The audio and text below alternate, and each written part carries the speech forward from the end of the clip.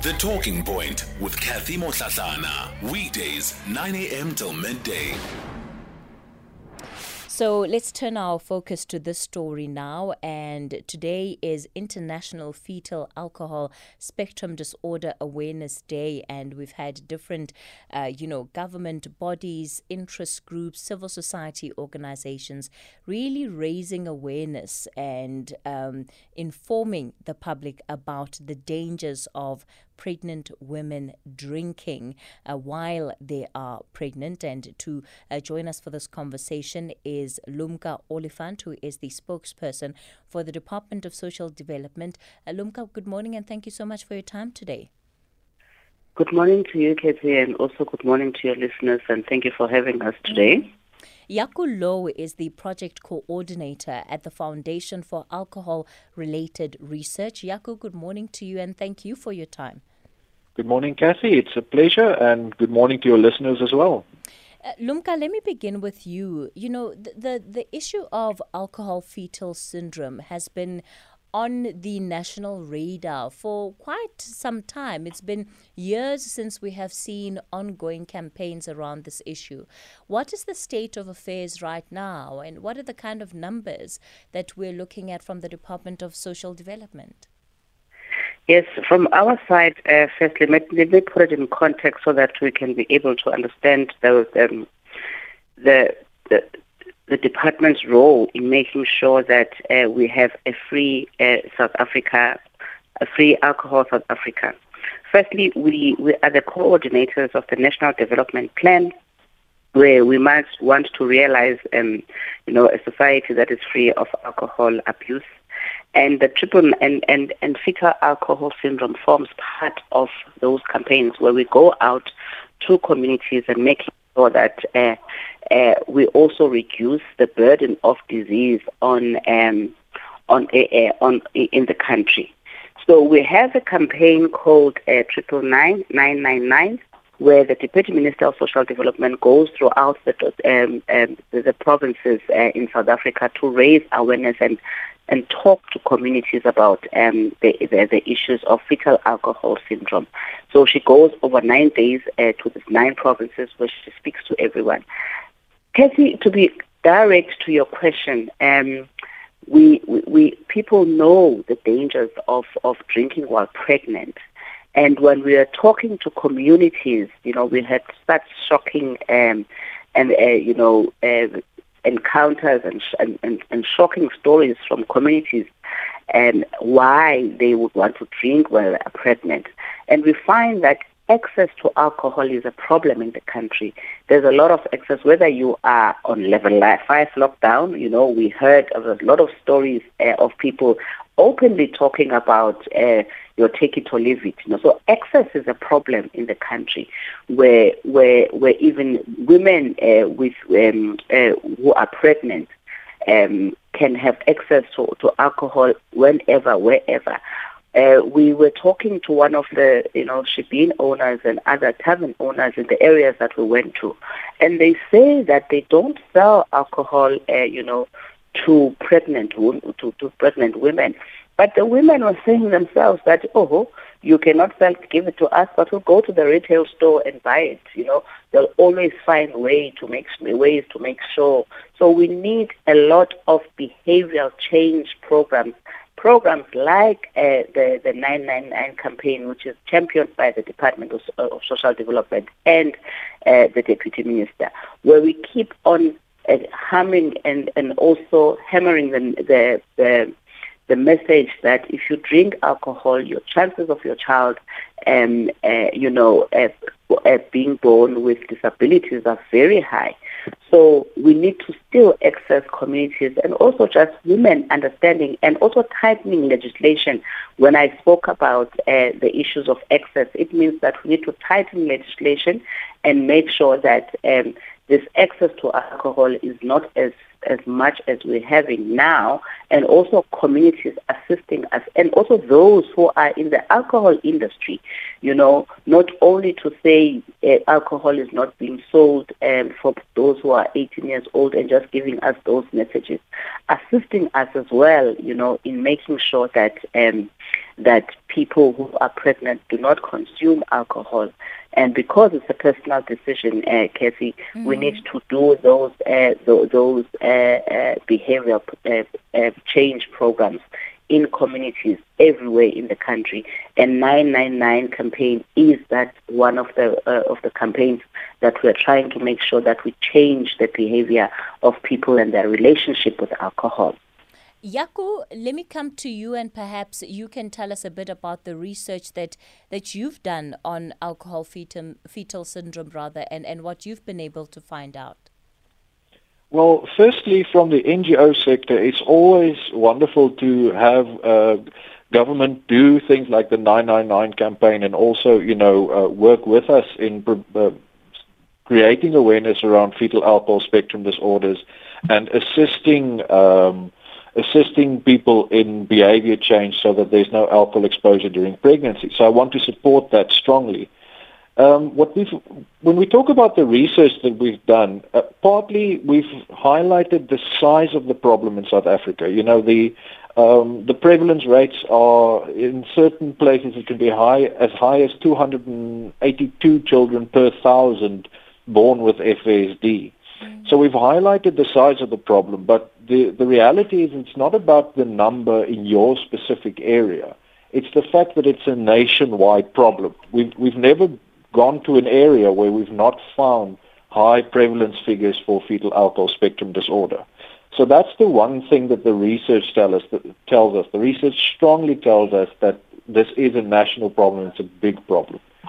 The other important thing that I think the research shows is that in addition to behavior change and in addition to it being a personal choice, it's also clear that the partners and the families play a very big role in alcohol exposure during pregnancy.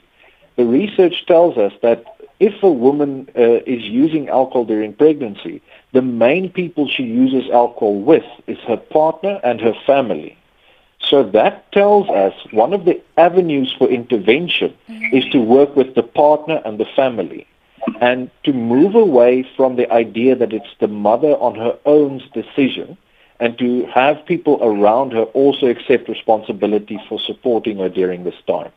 And Jaco, does it matter at which point in her pregnancy she might be? So does it matter which trimester she's in? Because, of course, sometimes that has an impact on whether she's already showing in terms of the pregnancy. It's an important question that you ask, partly because it highlights the fact that damage can happen even if you do not know you're pregnant. So if you find out pregnant after 6 weeks, and you're just a normal alcohol user, you can already have caused damage inadvertently to the fetus. So that means that we support family planning and then not using alcohol even when you start planning a pregnancy. But also, if we look at it in terms of biology, there's no time during the whole gestational period that there is a safe time for using alcohol. The amount of damage and the type of damage may vary between the 3 trimesters, but you can be assured that in all 3 trimesters there is definitely risk when you expose the fetus to alcohol. Lumka, let's talk about the Eastern Cape and why the province is a province of such high concern when it comes to this fetal alcohol spectrum disorder. I would not only just give it to the Eastern Cape, because as we were going to the different provinces, every province is unique in terms of how they view and the relationships that they have with alcohol. We are in the Northern Cape, where the research also mostly tells us that there is a high number of children who are born with the condition in the Northern Cape because of also the excess of alcohol, and also in the Western Cape. So I'm not even sure when we talk about poverty and we say poverty is a problem here. But would you rather buy bread, or when you have money, or you would rather buy alcohol? So I think it is those campaigns that we need to have, and also educate people constantly and regularly, and on a sustained campaign, so that people hear the messages every day so that they can be able to have a different relationship with alcohol and drink responsibly with alcohol, and especially when they are pregnant.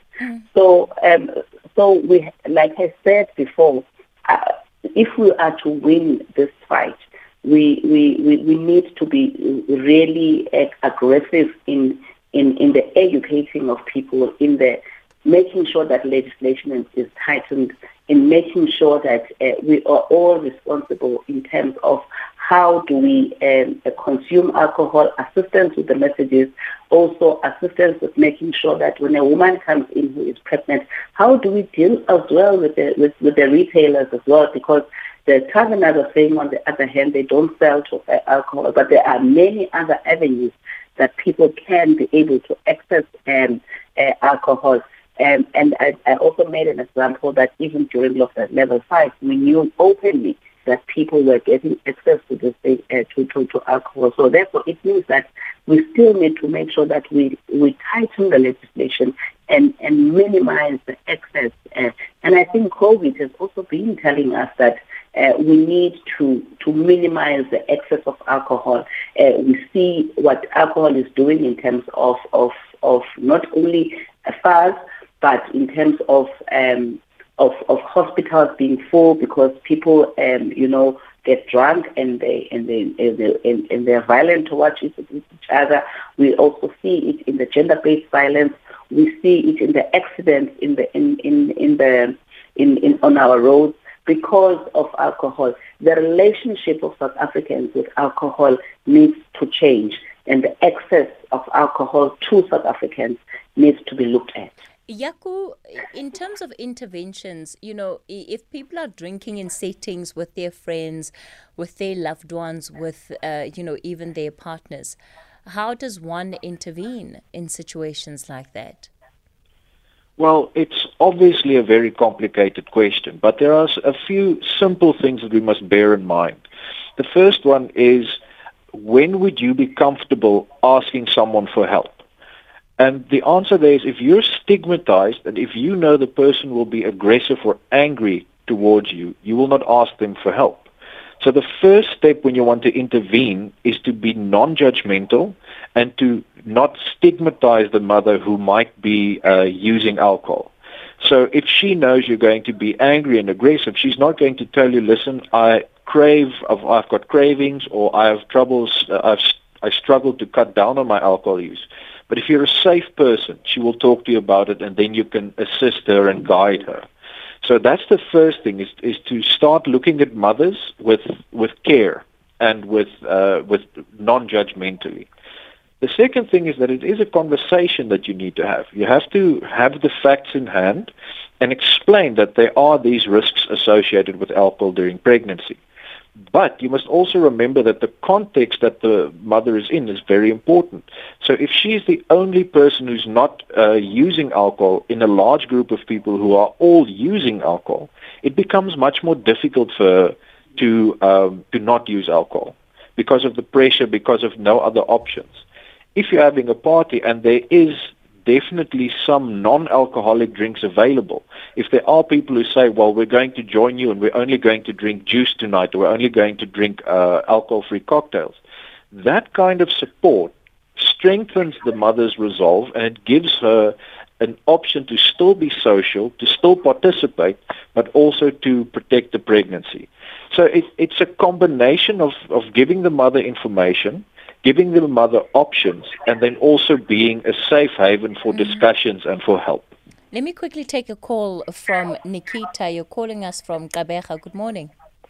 Hi, good morning, Kathy, and your guests and other listeners.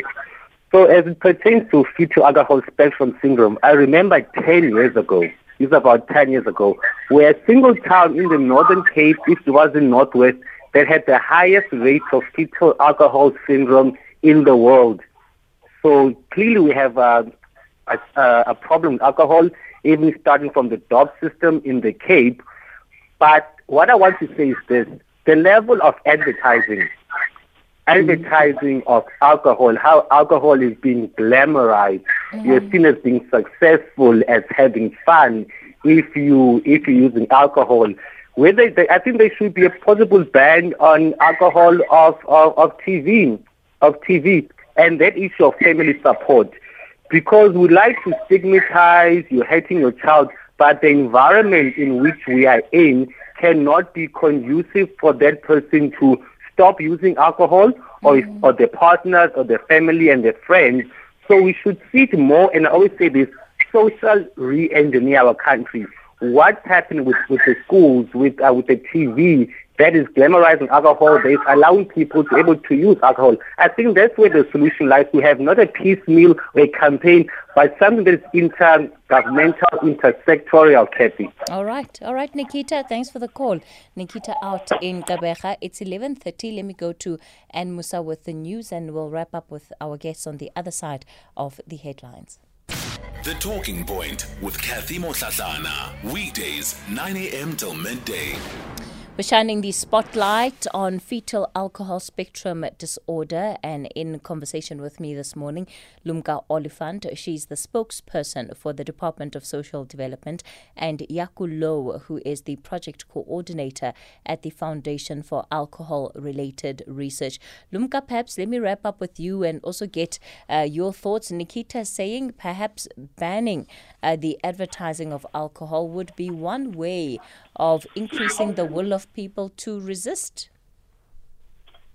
Kathy, you would remember some years back, we tried to have this conversation with the country, and all these things were brought in, and the backlash that we received also from the industry, from media, from everybody else. And I would want to think that this conversation is still a conversation that will still be in the public domain in the near future. We're hoping that, as well as we have seen with how COVID has also assisted us when we had regulations around alcohol, the positive impact that did for us.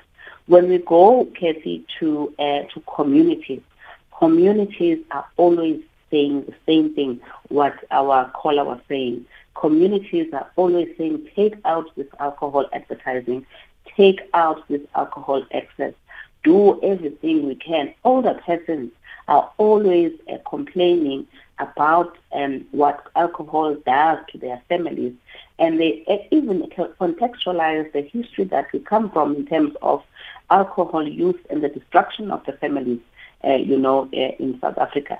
So the legislation in terms of alcohol is still, something that will come back for us to discuss and be able to say, what is it that we want to do with the regulation of alcohol, considering also other departments, because it's not just only social development, it's the Department of Health, it's DTI, it's education, it's everyone, so that we can be able to have and reach the goal of having an alcohol-free South Africa.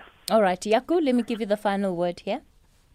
I just want to say that Nikita is the kind of person that gives us hope, because when we talk about social re-engineering, that's exactly what we need. We need to change our stance towards, and because we're speaking specifically about FSD, we need to change our stance towards drinking and alcohol use during pregnancy, in the sense of more compassionate, approaching it in a compassionate way. And we must also change the societal norm that to have fun, you have to have alcohol. We need to change that idea that if you're having a gathering, it's always necessary to have alcohol. Because then we create that environment, as Nikita said, that's conducive to a mother and making healthy behavioral choices.